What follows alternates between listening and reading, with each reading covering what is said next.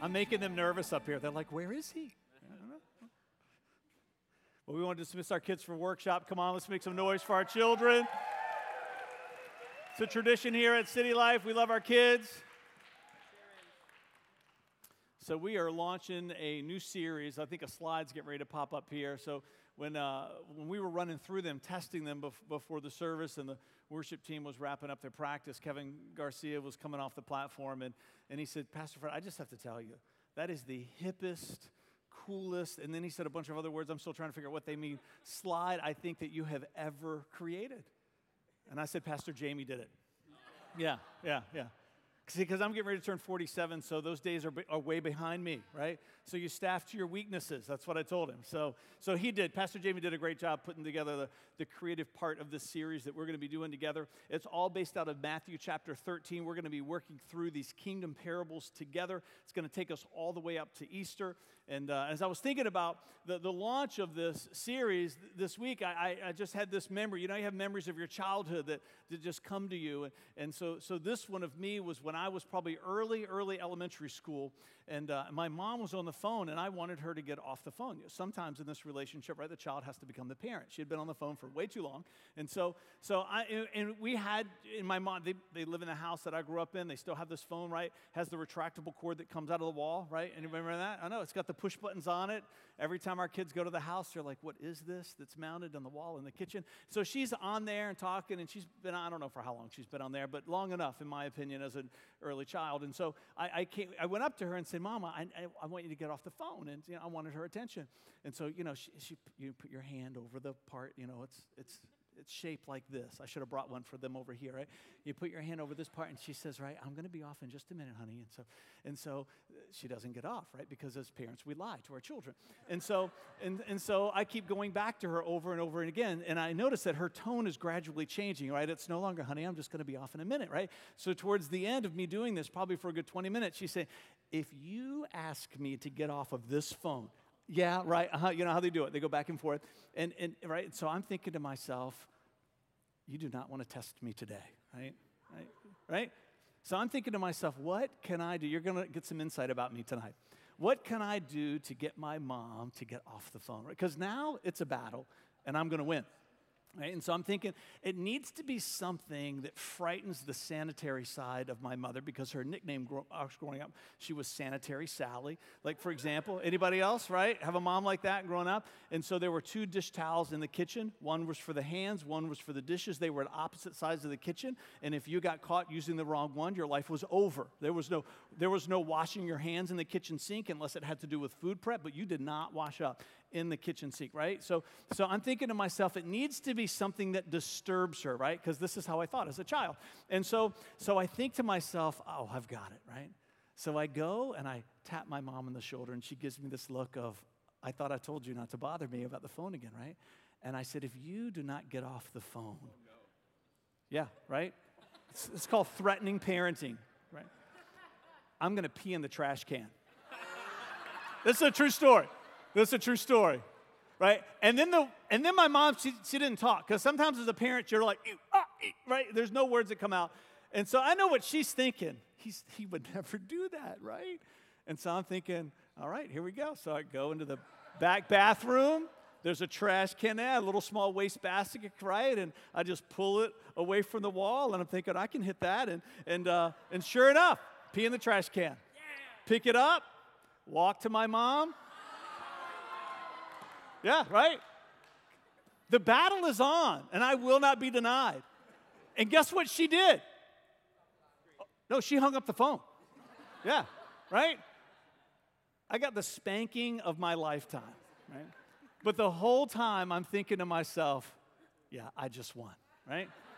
And then I got another spanking when my dad got home from work, right? Because sometimes your mom says to you, oh, you just wait till your dad gets home, right? And that means you don't get the spanking then, you're gonna get it then. But sometimes she spanks you, and then she says to you, and now you just wait until your dad gets home, right? And so I could hear her telling him the story, and I could hear his emotions riding. But you know what? The whole time I'm thinking, this is going to go down again, but I'm going to smile the whole way through, because they learned something about me today, that I am not a child to be reckoned with, right?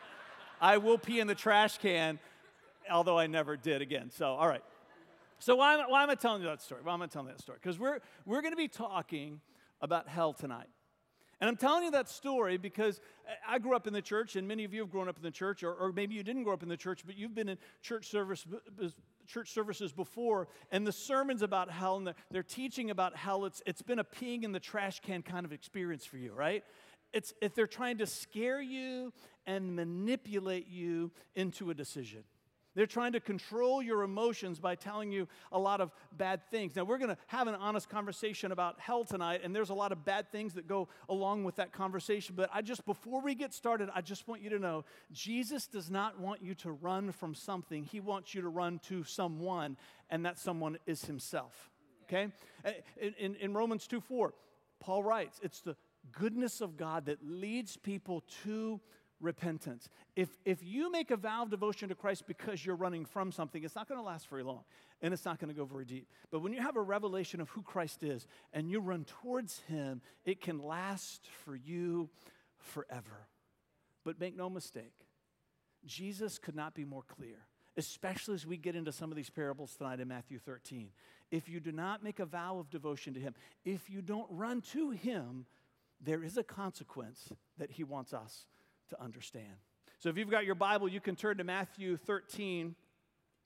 Matthew 13. I'm just going to read this last one. I'm going to start in verse 47. The first one is the parable that maybe some of you are familiar with. It talks about this idea of a farmer goes out and plants a garden, and weeds grow up with the good plants, and the servant comes back and says, should we pull them out? And you can read it for yourself. If you're a note taker, you can write these down. The notes will be online this week. But that's where God says, no, we're not. The farmer says, which represents God, we're not going to take the weeds out now. We're going to wait, and they're going to be separated at the end of time. It's interesting, which is why I have 36 and 43 in here. He gives a few parables in this text, and the disciples, they want to know what that one meant. And I think one of the reasons why they wanted to know what that one meant is because the way he ended it, this idea that there is an eternal consequence that's waiting for you, and that piqued their interest because his kingdom is a kingdom of consequence. And so let's pick up in verse 47. It says, again, the kingdom of heaven, these are the kingdom parables here in this chapter, and we're going to work through all of them together in the series. Again, the kingdom of heaven is like a fishing net that was thrown into the water and caught fish of every kind. And when the net was full, they dragged it up onto the shore, and they sat down and they sorted the good fish into the crates, but threw the bad ones away. That is the way it will be at the end of the world. The angels will come. This is not a parable anymore. You with me? He's shifted out of a parable. Now he's shifted into an explanation. He's telling us about what's going to happen. The angels will come and separate the wicked people from the righteous, throwing the wicked into the fiery furnace where there will be weeping and gnashing of teeth. Verse 51 is important to us because just as Jesus asked it then, he's asking it of us tonight. Do you understand all of these things? And our prayer that through this series and in this message tonight that you're going to be able to respond in the affirmative just like Jesus, just like they did to Jesus.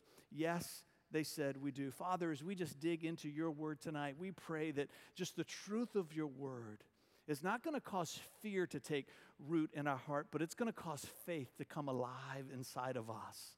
Not running from something, but running to someone.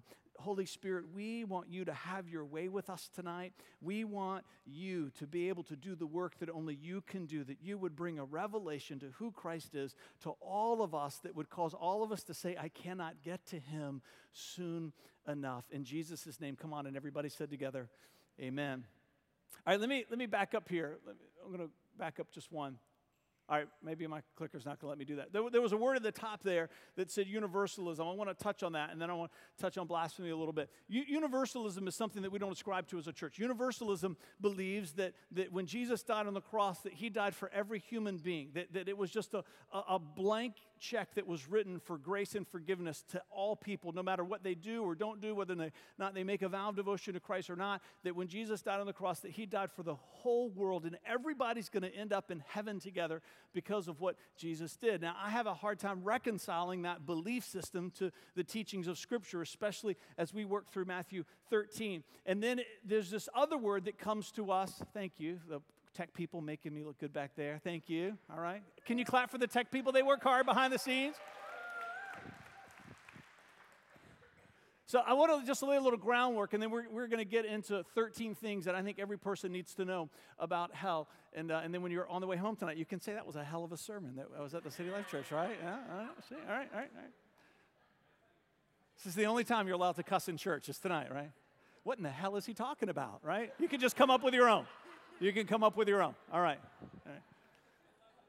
So, blasphemy, there's a lot of confusion about blasphemy because people tend to think of this in a singular sense as a general concept, but the Bible doesn't deal with it in a singular concept. So you've heard people say, what is the sin of blasphemy? Is blasphemy the only unforgivable sin? And blasphemy is not the unforgivable sin. There's a certain kind of blasphemy that is an unforgivable sin, but then there are certain kinds that are not. Again, we're not going to go to these. These are for the note takers tonight, but Matthew 12:31, Mark 3:38 through 39, and Luke 12:10 are all references in Scripture that use this word blasphemy. Now, this was an important word in Jesus' day.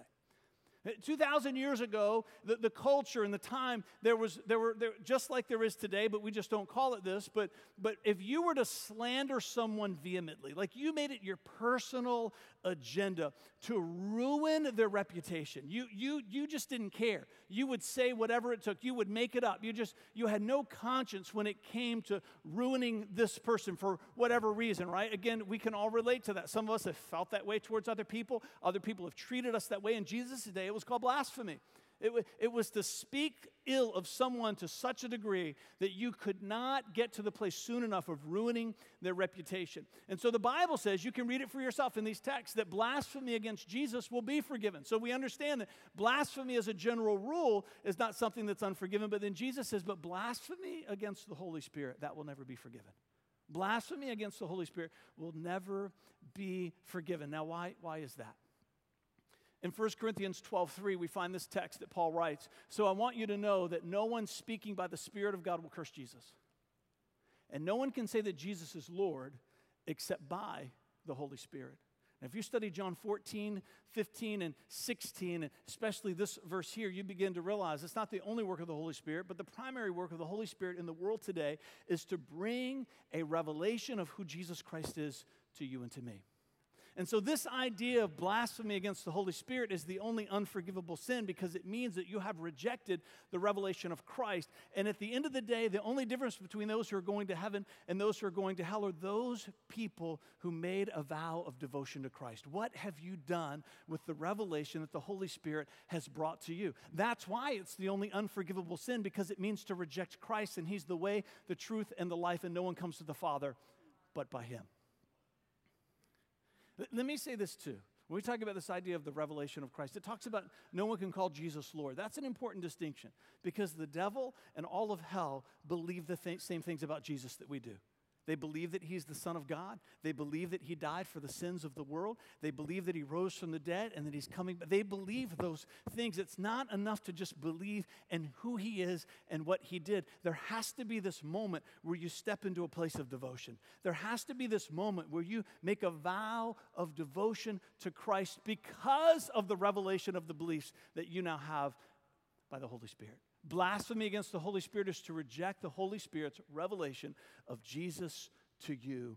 It's a kingdom of consequence.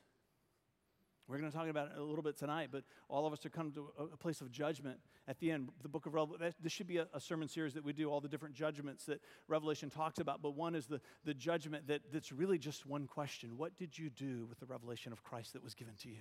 And we can say, well, I didn't want to be associated with these people, or I understood you to be this, and you weren't right, and God's going to say, no, we're not talking about that right now.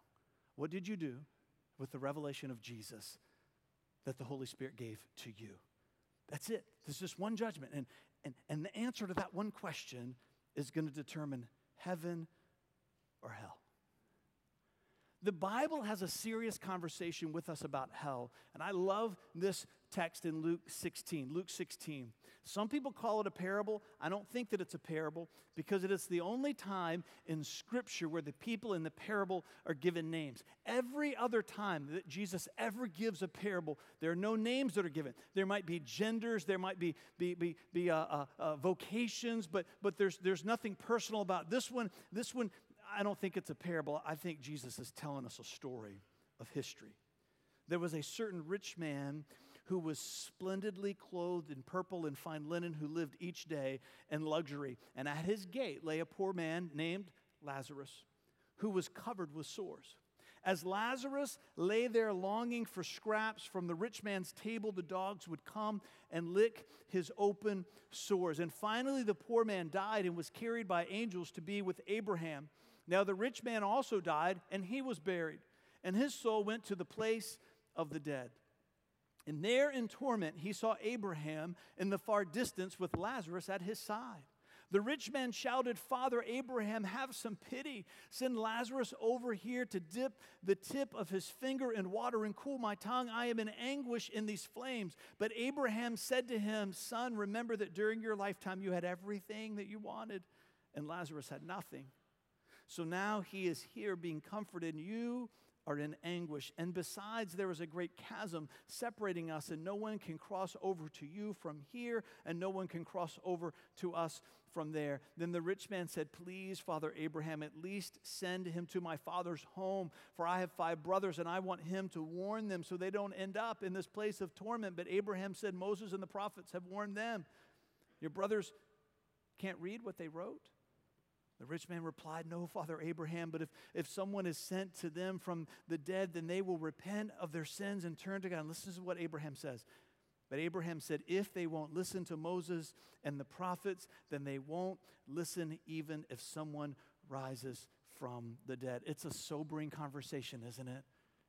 You and I, when we get to that place of judgment, will be without any excuse.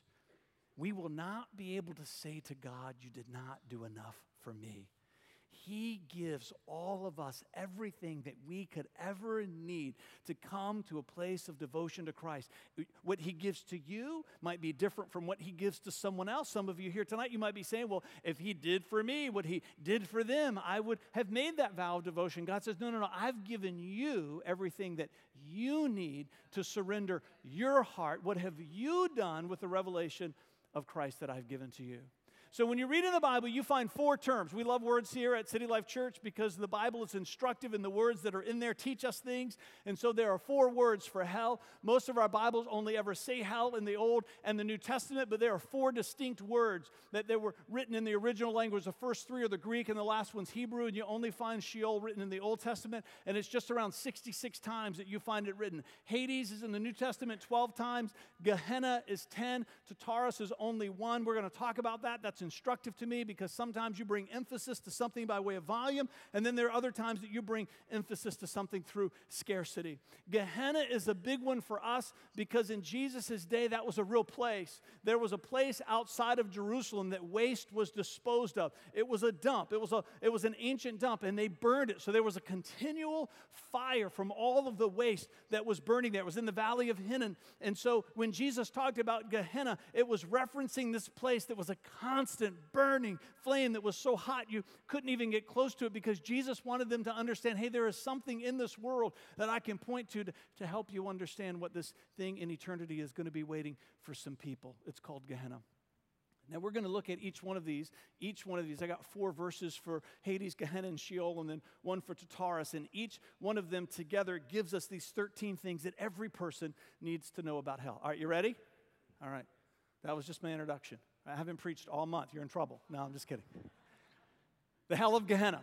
The hell of Gehenna. I want to start with this one. The hell of Gehenna. So Luke 12, verse 5. Luke 12, verse 5 says, "But I tell you whom to fear. Fear God, who has the power to kill you and to throw you into Gehenna." Your Bible might say hell, but in the Greek, in the original language it was written, it says throw you into Gehenna. Yes, he is the one to fear. This one teaches us about this idea of judgment, which we've already talked a little bit about tonight, that there is going to come a moment in all of our lives after we die where we have to stand before God, and there's lots of different kinds of judgments that Revelation talks about, but this one is that we have to give an account for what we did with the revelation that God brought to us for who Christ is. And that decision, what you did with who you believe Jesus to be, whether or not you made a vow of devotion to him or didn't make a vow of devotion to him. The Bible talks about something called the Lamb's Book of Life, and whether or not your name is written in there. And the only way your name gets written in there is if you make a vow of devotion to Christ. There is a judgment that there is no person that's getting a pass. There's not one person that doesn't have to stand in that line. There's not one person that God's going to say, you don't have to stand in this judgment. Every person, the Bible says, who's ever lived is going to stand in that place of judgment. Mark 9:43. Mark 9:43.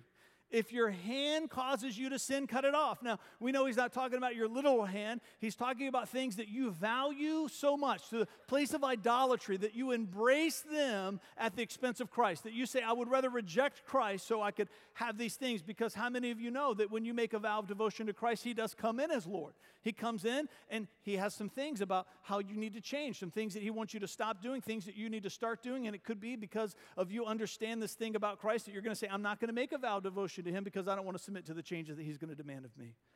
If your hand causes you to sin, cut it off. It's better to enter eternal life with only one hand than go into unquenchable fires of Gehenna with two hands.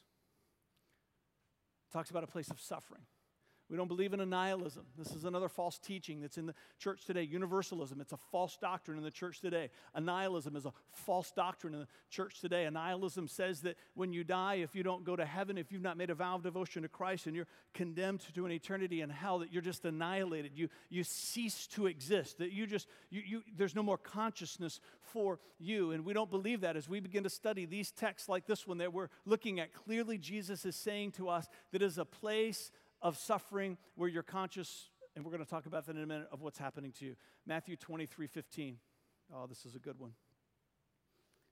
What sorrow awaits you, teachers of religious law, and you Pharisees, hypocrites! For you cross land and sea to make one convert, and then you turn that person into twice the child of Gehenna that you yourselves are. Jesus uses this word hell to remind us that there is a judgment about behaviors in this life.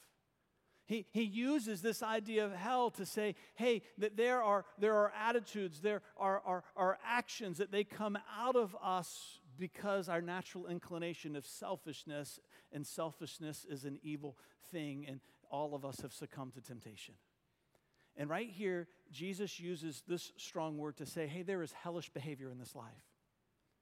If we've made a vow of devotion to Christ, there's still going to be hellish behavior that comes out of our life, but we have the hope of knowing that we're forgiven. Does that make sense? We're forgiven. But if you've never made a vow of devotion to Christ,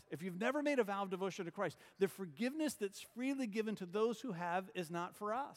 It's not for you. It's only for those that cross that threshold of a vow of devotion. I remember when I was really wrestling. I was in the summer of 1990. The summer of 1990, and I was really wrestling. I was 23 years old. Am I going to make this vow of devotion to Christ? God began to ask me this question. Do you believe that Jesus is who he says he is? I didn't want to answer that question because I knew that it wasn't going to stop there. He was going to ask something else of me. And so finally I said, yeah, I do believe that Jesus is who he claims to be. And then I felt like God said, well, don't you think you should at least take this? See, God's tricky. Don't you think you should at least take the time to read what he had to say? When you're sovereign, you're allowed to be tricky, right? So I started to open the Bible and read really for the first. Now, I'd grown up in the church, but I never read the Bible for myself, right? You just kind of read it with a closed mind and a closed heart. It's just information. And you begin to read it for the first time because you're hungry for what's in there. You see some things differently. And I began to read, and I began to discover there are a whole lot of lists in the Bible. Lots of lists. And the lists that tend to characterize my life tend to always end with the phrase weeping and gnashing of teeth, right? I'm not a rocket scientist, but I could figure some things out here that I was in trouble. Right? Those lists are given to you for our good, not to demean us, not to shame us, but to help us understand that we're supposed to see our behavior through the Word of God, and some behavior, it's just hellish. And if we never make a vow of devotion to Christ so that we can experience the forgiveness that he gives, we end up in a place that looks a lot like the life that we've been living. If you have never opened up God's Word to let it be a microscope to your heart, I would encourage you, just see what it might say to you. Get into the epistles, the Gospels, Matthew, Mark, Luke, and John, and then you've got Acts and Romans, and you've got all these letters that Paul wrote, like Corinthians and Thessalonians. These are all ancient cities, and so they're letters that were written to these cities. And in those where Paul was writing, that there's an index in your Bible. You can figure some of that stuff out. If not, you can email us, and we'd love to help you figure it out. But there's lots of great lists in the Bible. Ask yourself the question, which list describes me? Which list speaks to who I am. That was a huge part of me coming to a place of bending my knee to Christ because I knew that there was a lot in my life that I need to be forgiven from, and I also knew that forgiveness also gave me the hope for change, and I'm not the person that I used to be. Hey, we're never going to be perfect, but can we just believe that we're going to be a lot closer than we were before? All right, temptation. Let's do this one. James 3:6. And the tongue is a flame of fire. This is James, not the James the disciple, but this is James, the brother of Jesus, who wrote this. It is a whole world of wickedness corrupting your entire body. It can set your whole life on fire. For it is set on by fire, by Gehenna itself. This is reminding us that temptation is a real thing. Not every temptation comes from the devil or some evil presence, but sometimes, guess what they do? They do. Sometimes our own humanity gets the best of us, but we believe as a church that there are times when evil that is very real and present in this world will come to you and tempt you. I've got parts of my story for another sermon for another time that during my college years and during this time where I was really wrestling with whether or not I was going to make a vow of devotion to Christ, I had distinct experiences where I believe there was an evil presence that was just there, present, just offering me, trying to draw me out of this place of decision. And for some of you, you can relate to that because you've been there yourself. Some of you might be able to relate to it because you're there now. Evil is real, but greater is he who is within me, come on, the Bible says, than he that is in the world. He doesn't talk to us about the reality of evil for us to be afraid. He talks to us about the reality of evil so that we do not have to be naive and that we can understand that when we make a vow of devotion to Christ, there is a strength that comes to us. And Paul writes about it. There's no temptation that's taken you but such as is common to man. But we'll, every time with that temptation, make a way to escape. He never allows us to be tempted beyond what we're able to say no to. Only if you have the power of Christ residing in you. All right, let's go to the hell of Hades, the hell of Gehenna. Let's do the hell of Hades. Come on, we're covering some ground tonight. Matthew 16:18. If we don't get to all of them, we'll blog them, but I think we might. We'll see. Matthew 16:18. Now I say to you that you are Peter, which means rock, and upon this rock I will build my church, and the powers of Hades will not conquer it. The power of Hades will not conquer it. I'm going to talk about this one at length because we talked about it at length at our anniversary service at the end of January. We talked about this reality of the spiritual battle that we're a part of, and we're saying to you, you got to get in the fight. And so here we have Jesus talking about this. And what you find as you study all the different references to hell in the Bible, you'll find that it's not always the case, but Hades, Jesus tends to use that in referring to a place. When he uses Gehenna and when Tartarus is used, it tends to focus on the idea that that place is a place of suffering, and then Sheol is a combination of those two. So what we find here is that there's an organized force at work in this world trying to thwart what God is trying to accomplish. Again, but we did a whole sermon on that, so you can get that on the podcast. Revelation 6:8. Revelation 6:8. I looked up and saw a horse whose color was pale green. Its rider was named Death, and his companion, your Bible might say the grave, but in the original language it says its companion was Hades. It's named for the place it came from. These two were given authority. This is the key phrase in this text for us tonight. These two were given authority. By who? By God. Given authority over 1/4 of the earth to kill with sword and famine and disease and wild animals. This is big for us, that even hell itself is subject to the authority of God. There is nothing that exists that is beyond the sovereignty of God. There is nothing that exists that is beyond the reach of his power. There is nothing that exists that is beyond who he is. Now that creates a mystery for us, doesn't it? Because then we say, well, if God could stop, then why do these bad things happen? It's one of the mysteries that we've just got to be willing to say, as followers of Christ, I don't know the answer to that. But I'm not going to let what I don't know stop me from acting on what I do know, because that's one of the greatest traps that the devil ever brings to the mind of a person. I'm not going to let what I don't understand stop me from acting upon what I do understand. And what I know is this, is that God is sovereign and there is nothing that is beyond the reach of his authority and his power. Luke 16:24. Luke 16:24. This is going back to the story of Lazarus. Now in 23 is where it says in Hades. I want to jump down to 24 because it talks to us about what hell is. The rich man shouted, Father Abraham, have some pity. Send Lazarus over here to dip the tip of his finger in water and cool my tongue. I am in anguish in these flames. It's a place of consciousness. In case you've just ever had the fleeting thought that, well, maybe hell just won't be that bad because the sufferings, I'm just not even going to know what's happening to me. And I think Jesus is trying to help us to understand something very serious here. You're going to know what's happening to you, the suffering that you will experience every moment for all eternity. You know, I've talked a little bit about my dad's journey he has advanced stages of Parkinson's, and he has the one that's accompanied by, it's called Lewy bodies, which is, there's a dementia that comes with that. And so for some time now, he doesn't know who any of us are, and there's just a frailty to his life. And sometimes we find ourselves having this conversation is, does he know what's happening to him? You know what I mean? And sometimes if you're the caregiver of someone who has dementia, whether it's Alzheimer's or something like that, really the suffering is on the caregiver, I think, more than the person, because they just don't know. They're not aware of their condition. Does that make sense? They're disconnected from that. And I'm sharing that with you not as a comparison, but as an opposite, right? Because the Bible cannot be more clear that it's not going to be that way for us in hell. Even by this story that he gives in many other texts, if you were to do a comprehensive study every time this word hell is used in the Bible, that you are consciously aware of the suffering that you endure.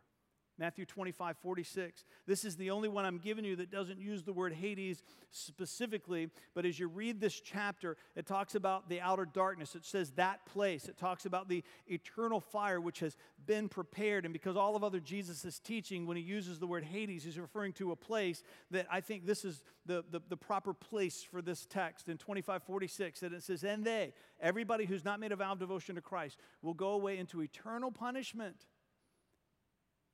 but the righteous will go into eternal life.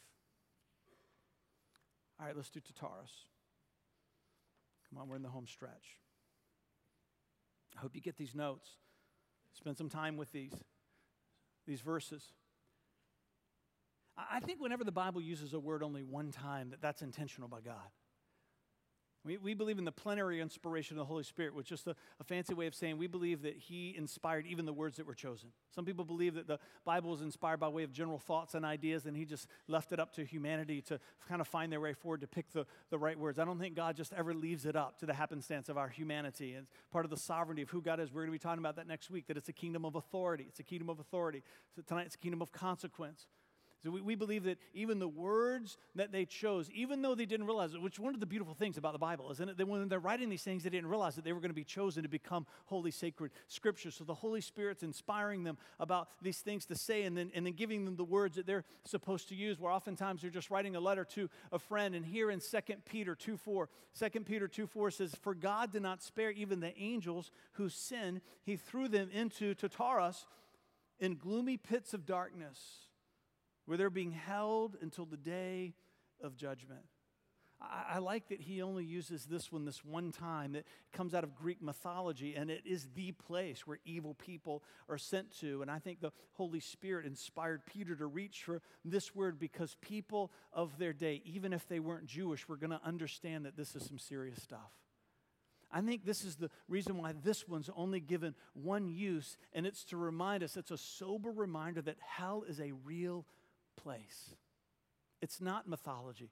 There's contrast here. You tracking? It's creative. He uses mythology to tell us what his isn't. It's not pretend.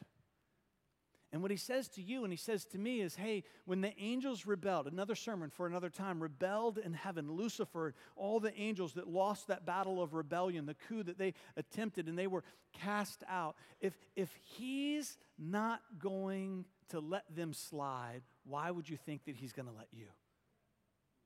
Because I might not know all of you, but I know enough about people to know that you have never been an angel, right? Right? And me neither. Peter's saying, hey, it's real stuff, and it's a real judgment, and there's only two real places that wait for all of us in the end. All right, the hell of Sheol.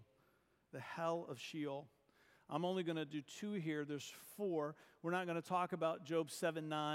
I'm not going to talk about Proverbs 5:5 because we touched on those a little bit. They're a little bit nuanced. A place of no return is important because it's not as though that there's going to be any time where God says, okay, you suffered enough, now you can come to be with us in heaven. And then Proverbs 5:5 is a big one. We talked about behavior, but there's Proverbs 5:5 goes a little bit farther. You know, if you never make a vow of devotion to Christ, the smallest of sin of your life is enough to keep you out of heaven. That's what we believe. All of us are desperate for the forgiveness that only Christ could give. But make no mistake that there are things that the Bible talks about that causes God to just be disgusted. It's important for us to know what those things are. You know, there's some things in our life that if we struggle with them, there might be that we can take a little bit of time working this thing out. You with me? there's other things where God says, you got to stop doing that tomorrow. You tracking with me? Any sin can keep you out of heaven. Some, because of the destruction it brings to you and the destruction that brings to the world, there's a sense of urgency for you to be able to leave those things behind. All right, I said I wasn't going to talk about it, but I couldn't help it. All right. Psalm 5:5, 6:5. Psalm 6:5. For the dead, they do not remember you. Who can praise you from Sheol? I like this one. There's layers of truth to verses in the Bible. When you study this psalm, if you take the time to read it, you'll realize what David is doing. He's peeing in the trash can a little bit here. He's trying to talk God into something. And what he's saying is, because he's done some bad things. If you just kill me, God, I'm not going to be able to worship you anymore. And I know that you like the way that I worship you, right? Right? I am David, right? I mean, the worship that of our church, it's called Davidic worship. It's expressive. It's prophetic. It's impassioned. There's a biblical reason. It's another sermon for another time. There's a reason we worship the way we do. There's lots of ways. This is Davidic worship. This is the worship that's born out of the Psalms. David's saying, if you want more of that from me, God, how about you keep me here a little bit longer? But I think there's something else, because again, let's remember that they didn't know that what they were writing was going to be used for Scripture, and I think the Holy Spirit takes advantage even of their intentions that might not be good and noble and uses them, for the good of all of humanity. And what I think the Holy Spirit was using David's moment of manipulation for is to teach us something about what hell is not, and hell is a place where there is no praise. When you think about what we experienced together tonight as we worshiped together, God wants us to understand you will never taste of that ever again. We're finishing with this one in Jonah 2:2, because if you think that one is weighty, listen to what Jonah says. And he said, I called out of my distress. This means emotional bankruptcy. To the Lord, and he answered me. I cried for help from the depth of Sheol, and you heard my voice. You and I were created by God for lots of reasons, but one was just so that we could know the joy of his love, because that's the kind of God that he is. He didn't create us because he's egotistical and he needs us to do things for him. He's the perfect, loving Father. And one of the reasons why he created us is because he just celebrates doing indescribably wonderful things. And one of the indescribably wonderful things that he wants you and I to discover is just what it feels like to be loved by him. That's why the great Levitical blessing, it says, may the Lord bless you and keep you. And may he make his face to shine upon you, which right there it means that he would smile, that he would lift up his countenance, right? That you would experience what it's like for God to smile over your life. There's no feeling on this earth that compares. And as this book is being written for us, it's being written for lots of reasons, but one is for us to know that we will never see and feel his love forever. It's weighty, isn't it? Not because he wants us to run from something, but because he wants us to run to someone. But he doesn't want us to go through this life naive. He wants us to understand if we don't run to Christ, it is a kingdom of consequence. And one of those consequences, it's called hell, and it lasts forever. I'm going to invite the worship team to come back up. Romans 2:2 says this, and we know that God in his justice will punish anyone who does such things.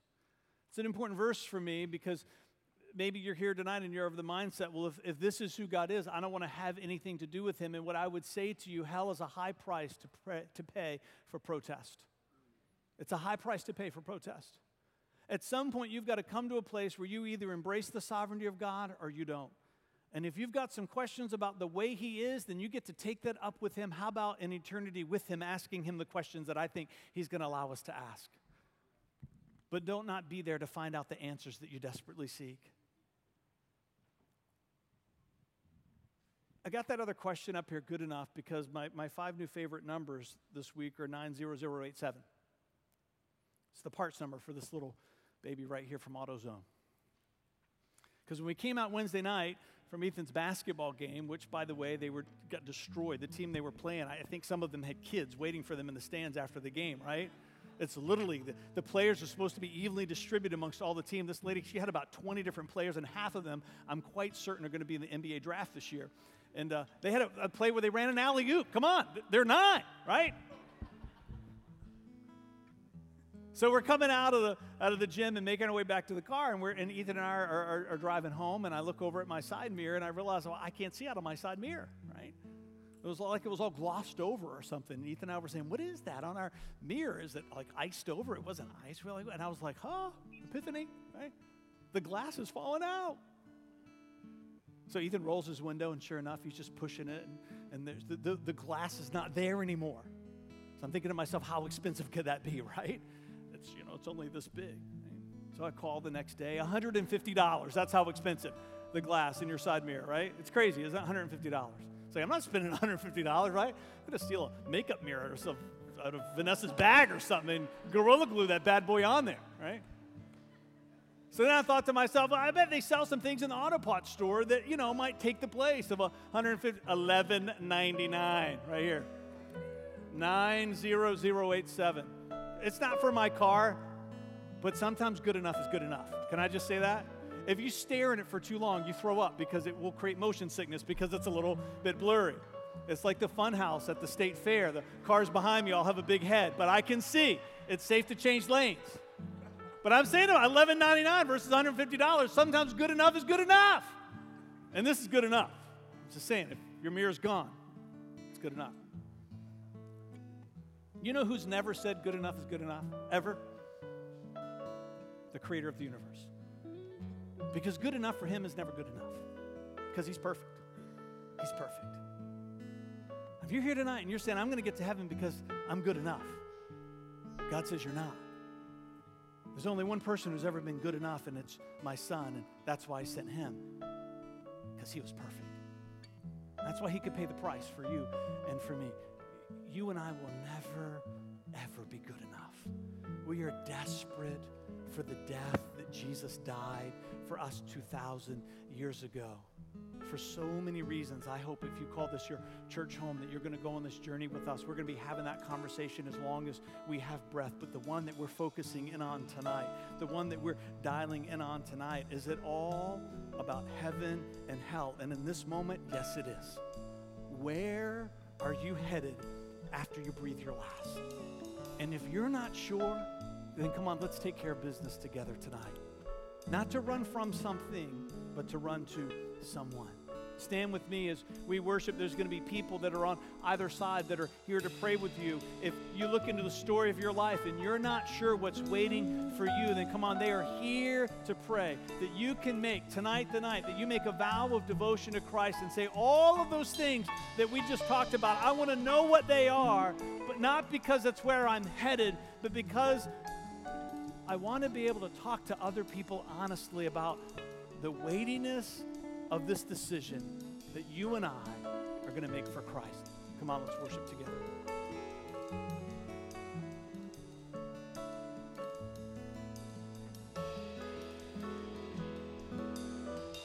Give me faith to trust what you say.